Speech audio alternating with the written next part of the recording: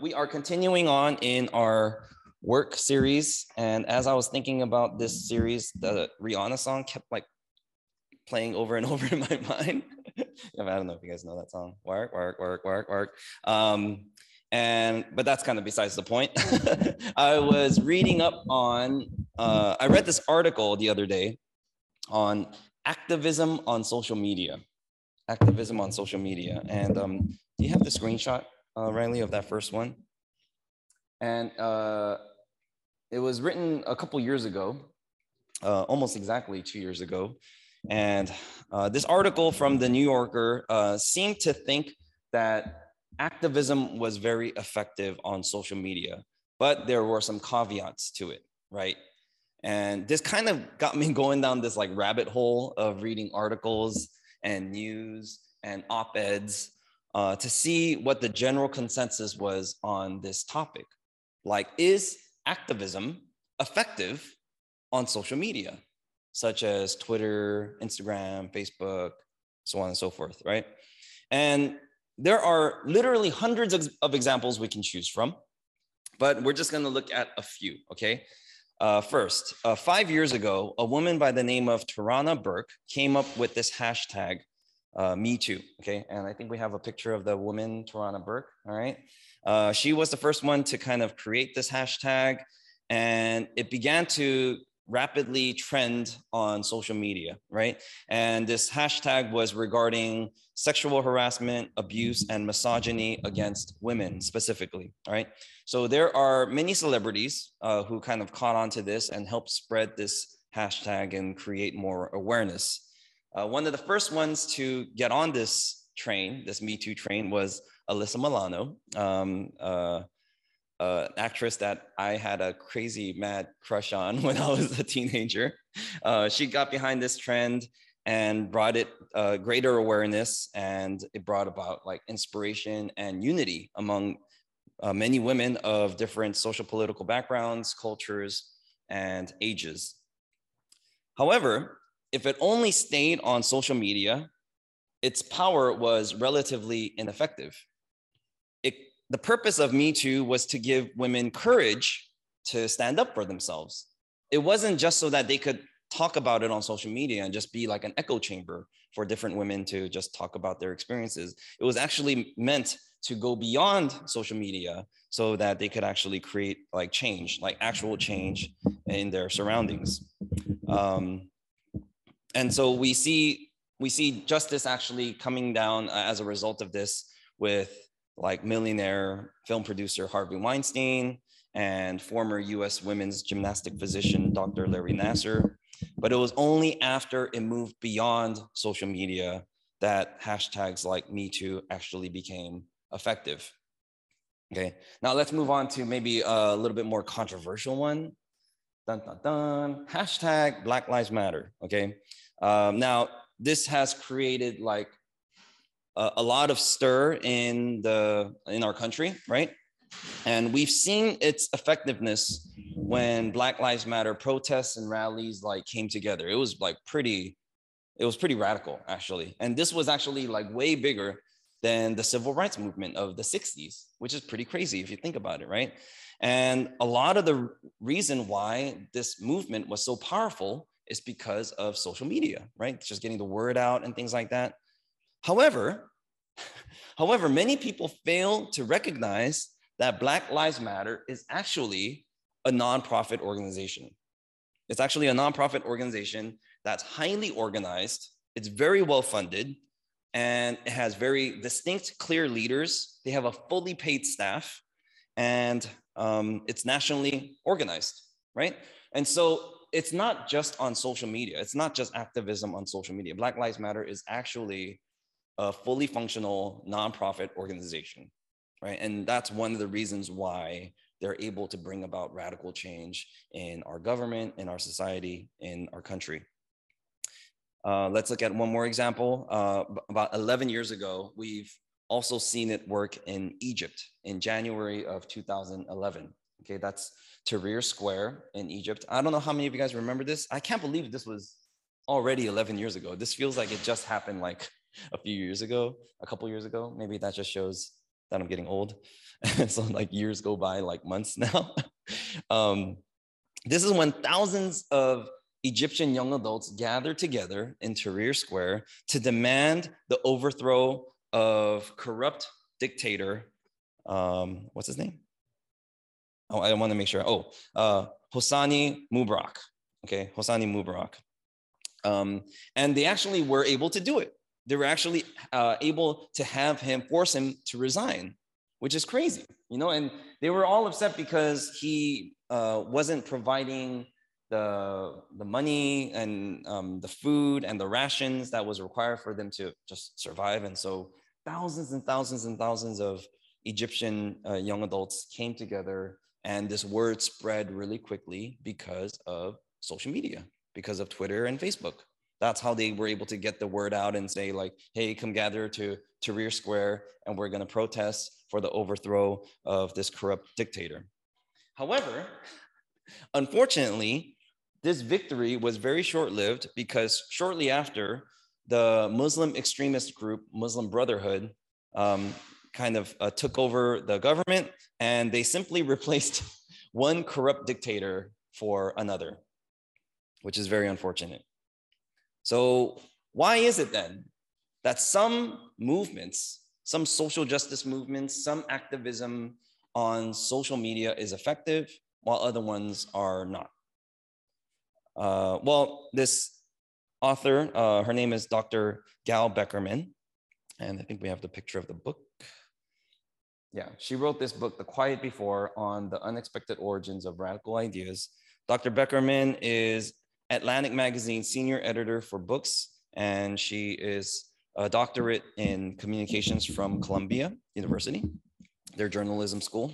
And she argues that social media is, quote, extremely ineffective at allowing people to focus, to organize their thoughts, to become ideologically coherent, to strategize, to pick leaders, and to refine a message.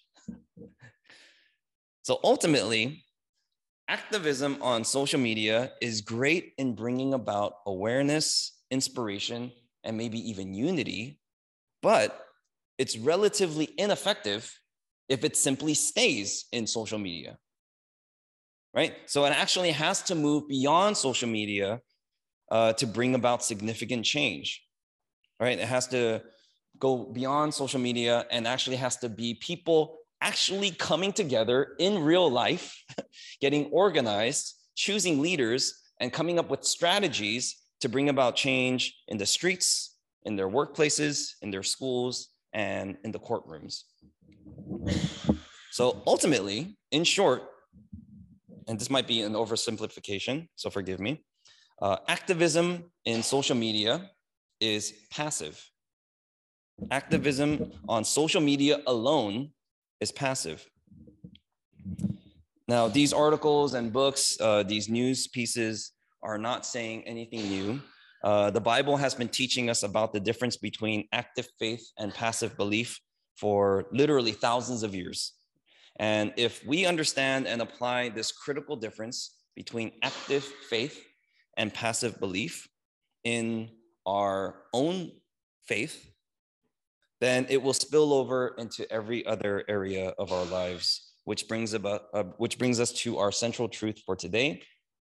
Good works is a result of active faith, not passive belief. And that's our central truth for today. Good works is a result of active faith, not passive belief. Okay, now what does active faith look like? What does active faith look like? Well, that's what we're going to explore together for the next 20 minutes or so. If you have your Bibles or your Bible app, would you turn with me to James chapter 2, verses 14 through 19.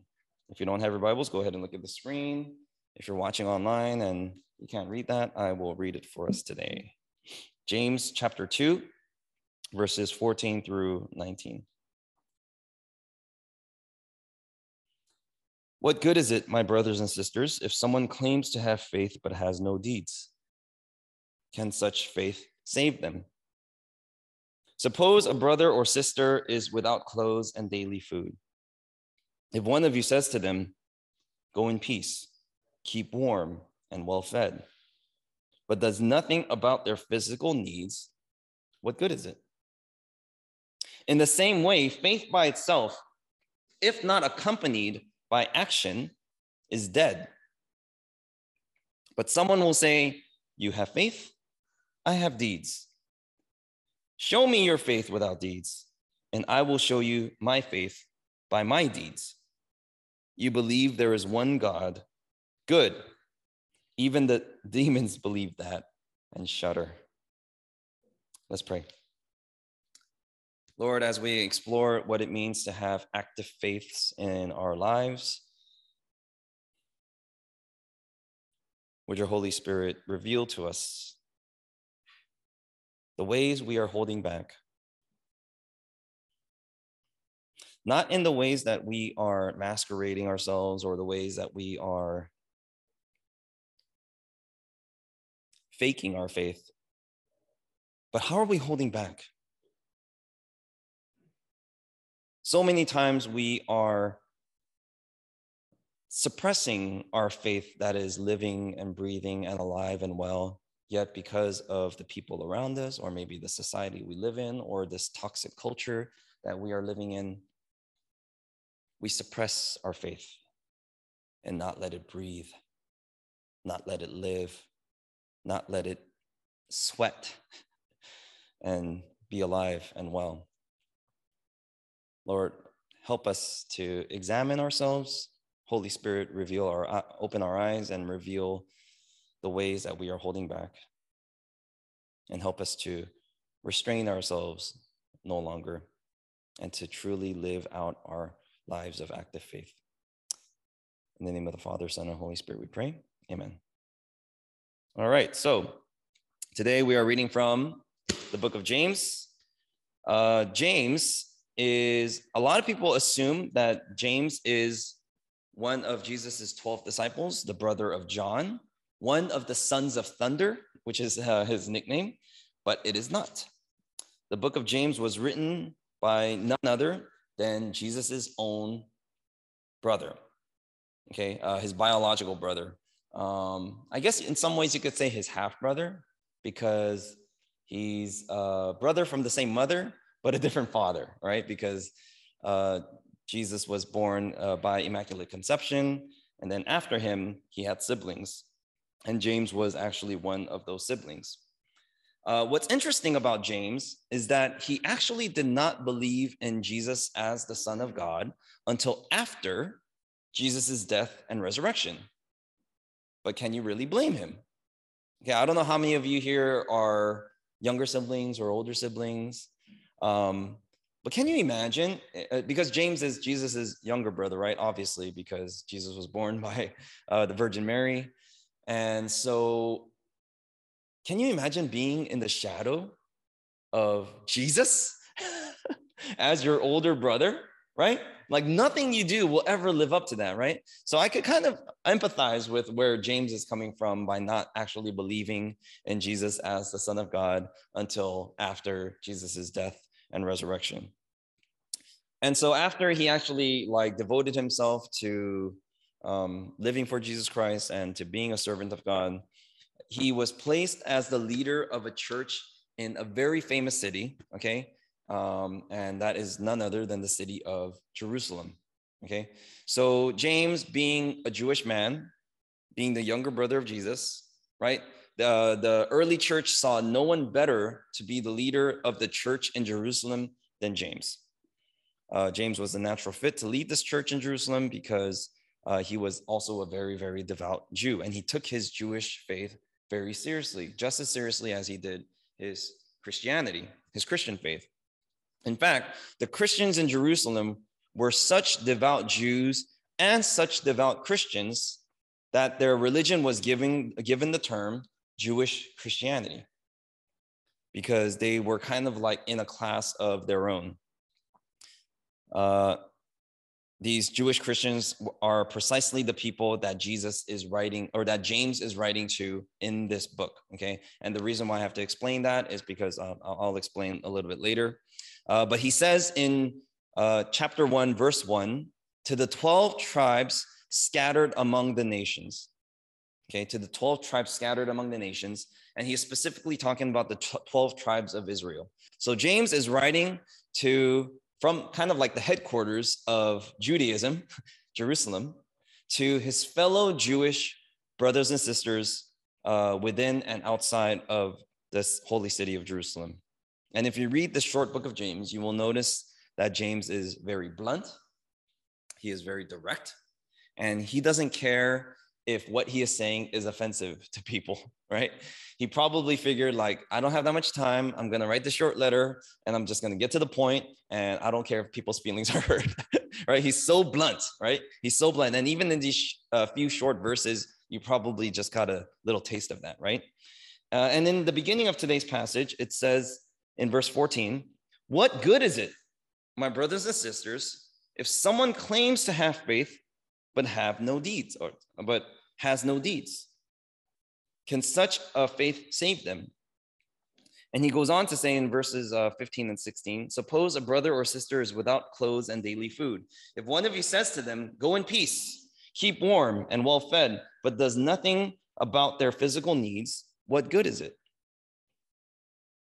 Now, the word good that James uses here, he's not talking about righteousness.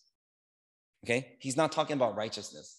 The word good can also be translated as gain, profit, or benefit.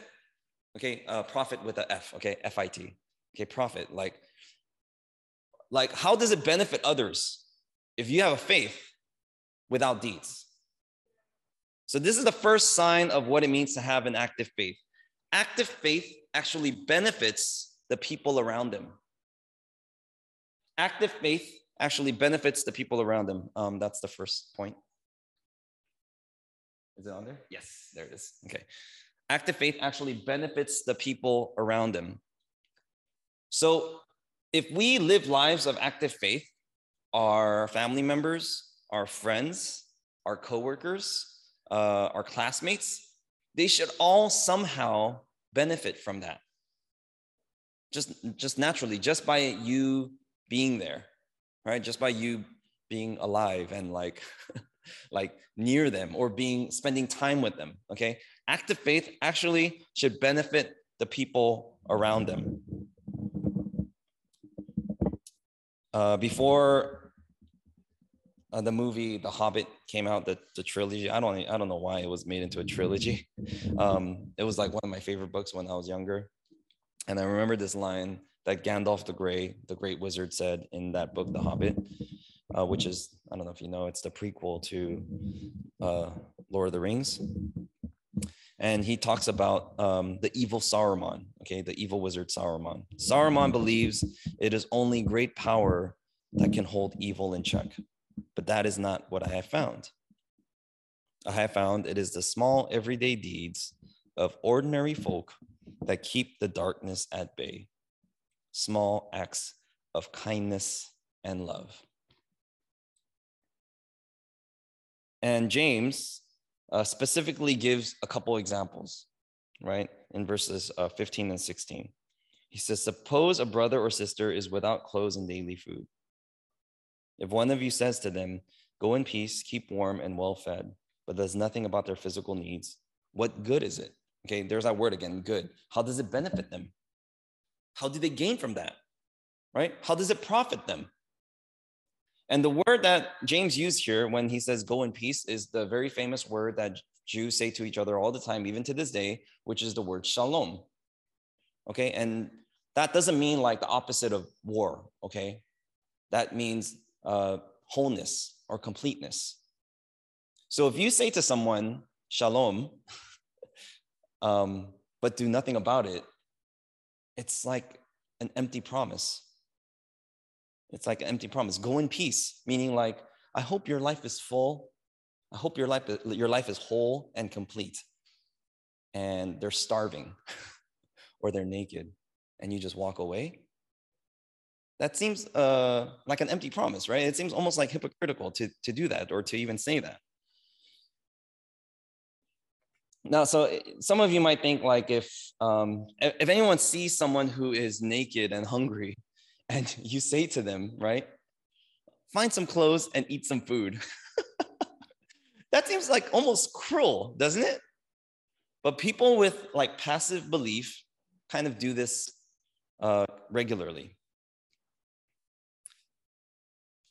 And so James kind of continues on in saying in the following verses, in the same way, in verse 17, in the same way, faith by itself, if it is not accompanied by action, is dead. In verse 18, it says, but someone will say, you have faith, I have deeds. Show me your faith without deeds, and I will show you my faith by my deeds. A good way of actually recognizing if our active faith is being exercised or practiced is if we are physically getting involved, okay? Is if we are physically getting involved. And that's the second thing we can learn about active faith, okay? Active faith gets physically involved. Like our actual bodies have to get involved, right? We have to go somewhere, buy some food, and bring it to someone who's hungry. We have to, if someone is naked, right? We have to like take off our like jacket or something and like give it to them, right? If someone is in need, right? And maybe you're like helping out a country that's hit by a natural disaster or poverty. You actually have to like get out your credit card and make a donation to help that country that's impoverished. Okay, active faith has to get physically involved, not just on social media, not just by signing some online petitions, and not just by forwarding an email. The world cannot change by us clicking on a few buttons while we're lying down in bed. Okay, it actually has to go beyond that. We actually have to get physically involved. That's exactly why James says in verse 18, show me your faith without deeds, and I will show you by my faith, by my deeds. And the reason why he gives this specific example, okay, and in verse 19, I think he also kind of elaborates on this. Oh, you believe that there is one God, okay? That is like a very common expression that Jews would say, okay? There is only one God and no other gods, all right? That's a common expression that Jews used to say like all the time, right? And so he's addressing specifically Jewish Christians here. And one of their favorite pastimes as Jews is, even to this day, okay, even to this day, for thousands of years, one of their favorite pastimes is to argue and to debate. And maybe that's why, I hope this doesn't sound racist, but maybe that's why Jews make such good lawyers, okay? Because it's kind of built into their culture. They grow up like arguing and debating with each other all the time. Everyone from like old rabbis to like housewives to little children. Every Jewish person loved to argue. It was like really fun for them. And so their idea of a good time was to come together and debate and argue about everything, right? From politics to romance to novels, and definitely to religion and God. And they would often not come to a conclusion. They would just they would leave with more questions than they had to begin with. And this was one of their favorite things. It was like really fun for them. It still is, right? It still is. And so that's why a lot of Jewish, even comedians, a lot of their humor, a lot of their jokes are simply questions. You know, why is it? Like Jerry Seinfeld, he goes, why is it that so-and-so, right? It's a very Jewish way of talking, right?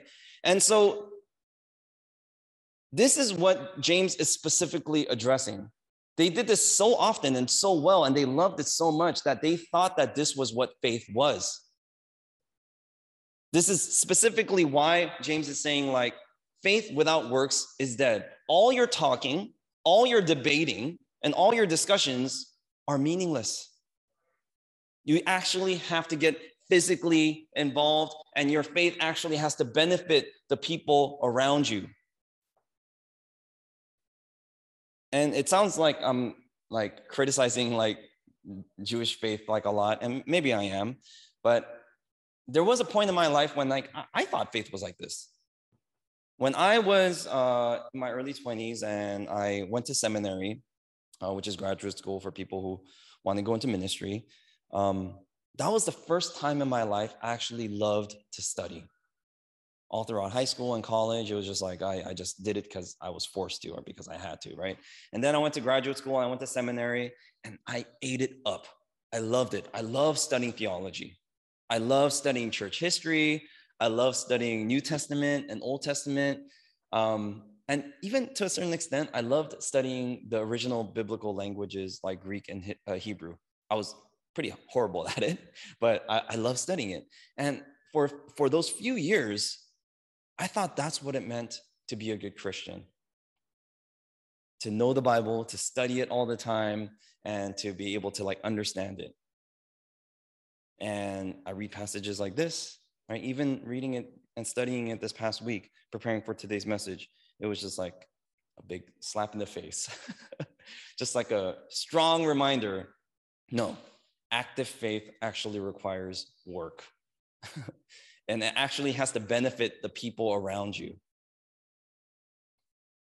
And after a certain time, we keep practicing this exercise of helping others and doing good works.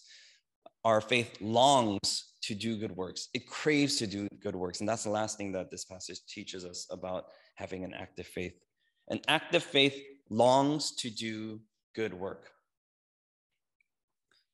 So people with passive belief, okay, they just like in their minds, they believe in God, right? They believe that Jesus is the Son of Man and the Son of God, right? They believe that Jesus did all these miracles, died an unjust death on the cross, was buried, and 3 days later he resurrected, right? And they believe all that, right? I find it that people with passive belief or no belief, right?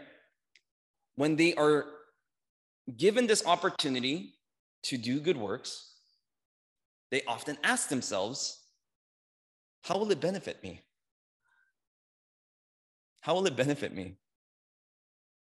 But people with active faiths, they don't really ask themselves that question. They see someone in need, or they see someone who's lonely, they see someone who's hurting, and just almost out of instinct, they just help that person. Because active faith benefits the people around them. It's not seeking to benefit themselves, right? It's seeking to benefit the people around them. So it's a way of like giving recklessly without seeking anything in return. Just as a healthy, living, breathing body longs for food, water, rest, and even recreation, a healthy, living, breathing faith longs to do good work. And if you go a long time without doing good work, you get this like itch, maybe like a spiritual itch where you just have to like scratch it and you're like, oh, I just have to serve. I have to like give. I have to like help someone. Okay, I have to like do something like to exercise my faith. At the risk of sounding like a douchebag, I'm going to talk about, I'm going to use myself as an example about me and exercise. About 5 years ago, I injured my back. I got a herniated disc, and it caused me to have sciatica down the back of my left leg. And it was pretty uncomfortable. It was pretty painful, but I was able to like somewhat tolerate it for a few years. But I couldn't sit for a long period of time without my back and my left leg hurting a lot, right? So after sitting for 30 minutes, right? 30 minutes, like I would be in like excruciating pain. So, and I was really scared to get surgery. So I did a lot of physical therapy. I got really into yoga, and I started like exercising more and also kind of paying attention to my body, right? The way I move, right? And the kind of food that I eat. And I kind of got into this rhythm of doing that, right? And after 3 years or so, or 4 years of doing that, it was kind of all like just kind of temporary relief. And so I finally just decided to like take that step and like get surgery. So like 2 years ago, or a year and a half, 2 years ago, I got surgery on my lower back. There's still a little scar there, which my kids like make fun of all the time. And it's much better. But because I've been doing physical therapy, yoga, and kind of being more mindful of my body for those like 3 years or so, like I still do it, right? I still exercise regularly. I love doing yoga, right? And I'm just more mindful of my body. And now, if I don't exercise more than like just once a week, right? I try to exercise like 3 or 4 times a week. If I only exercise like once a week or not at all, it really bothers me. Like I get like irritated. I get restless. You know, like I kind of feel it in my body. I'm like, I need to exercise. I need to do some yoga, right? I need to do some stretches. You know, I got to move my body, right? That's kind of how I feel when my faith is dormant for a period of time. If I'm not actually like exercising my faith, after a while, I feel like something is missing in my life. I feel like something is wrong. And this is what I mean by active faith longs to do good works. We crave it. We crave it. And before, when I used to read this passage, I kind of took it as like, you know, oh, I felt so judged. I feel like James is judging me, right? But now I read it and I realize like, we suppress our faith so much because of the people around us. Maybe the people around us are not people of faith because of our culture. Our culture is so toxic, right? And so self-absorbed and so narcissistic, right? That we feel weird by wanting to do good things, right? And then if we do good things, like people look at us like, oh, wow, why'd you do that, right? Like, and so we're like, oh, was I not supposed to do that? No, we are. But it's just we live in such a toxic culture that it's not normal, right? It's not normalized, which is very, very unfortunate. And in closing, I want to read, probably to me, this is like the scariest verse in all of Bible, okay, in all of Scripture, okay, which is verse 19. Riley, could you pull up the passage again for us? Yeah, there it is. Okay, verse 19, okay, just in case your Bibles aren't open. You believe that there is one God. Good. Even the demons believe that and shudder. Now, the reason why this is probably like the scariest verse in all of Scripture for me, it tells me that demons believe in Jesus Christ.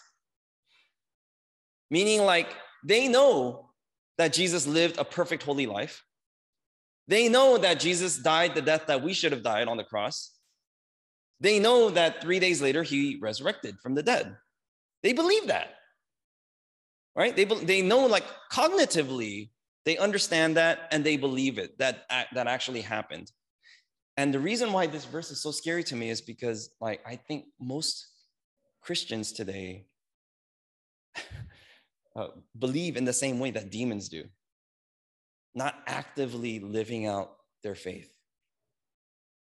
This is what passive belief looks like. Just believing like in your mind that these things happen, that Jesus actually did these things, but not actually like living it out in our faith, like in active ways. So a reflection question that I want us to leave with is this: how can I regularly exercise my active faith? To have a faith with teeth, with flesh, that sweats, right? That gets physically involved, that benefits the people around them, and that craves to do good works. Because that is something in our spiritual DNA that God has instilled in all of us, in all people of faith, right? How can I regularly exercise my active faith? And if you don't feel like it, just do it, right? Just like how, like, maybe there are days where I don't feel like exercising or working out my physical body, but I just have to force myself to do it. And then now it's to the point where, like, if I don't do it for a period of time, like, I feel like something's wrong, right? So ask yourself, how can I regularly exercise my active faith? Let's pray.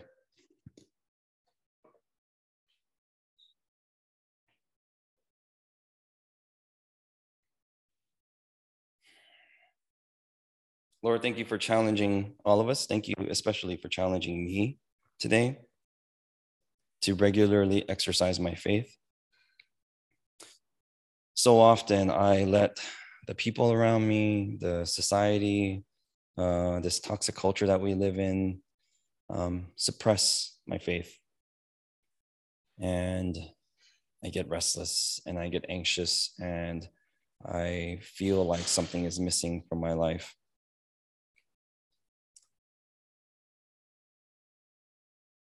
Holy Spirit, would you reveal to us the ways that we are holding back and to regularly exercise our faith on a daily basis, even if it's little things, starting with little things. Just help us to do it regularly. And I don't know what that will look like for each and every one of us. It'll probably look different for each and every one of us, but I know that we all are capable of it and that we all long for it. And that is the only way that we can ever experience shalom in our own lives. Holy Spirit, lead us, guide us, speak to us, and help us to pay attention. We pray all this in the name of the Father, Son, and Holy Spirit. Amen. All right. Have a great rest of the week, and we'll see you next time.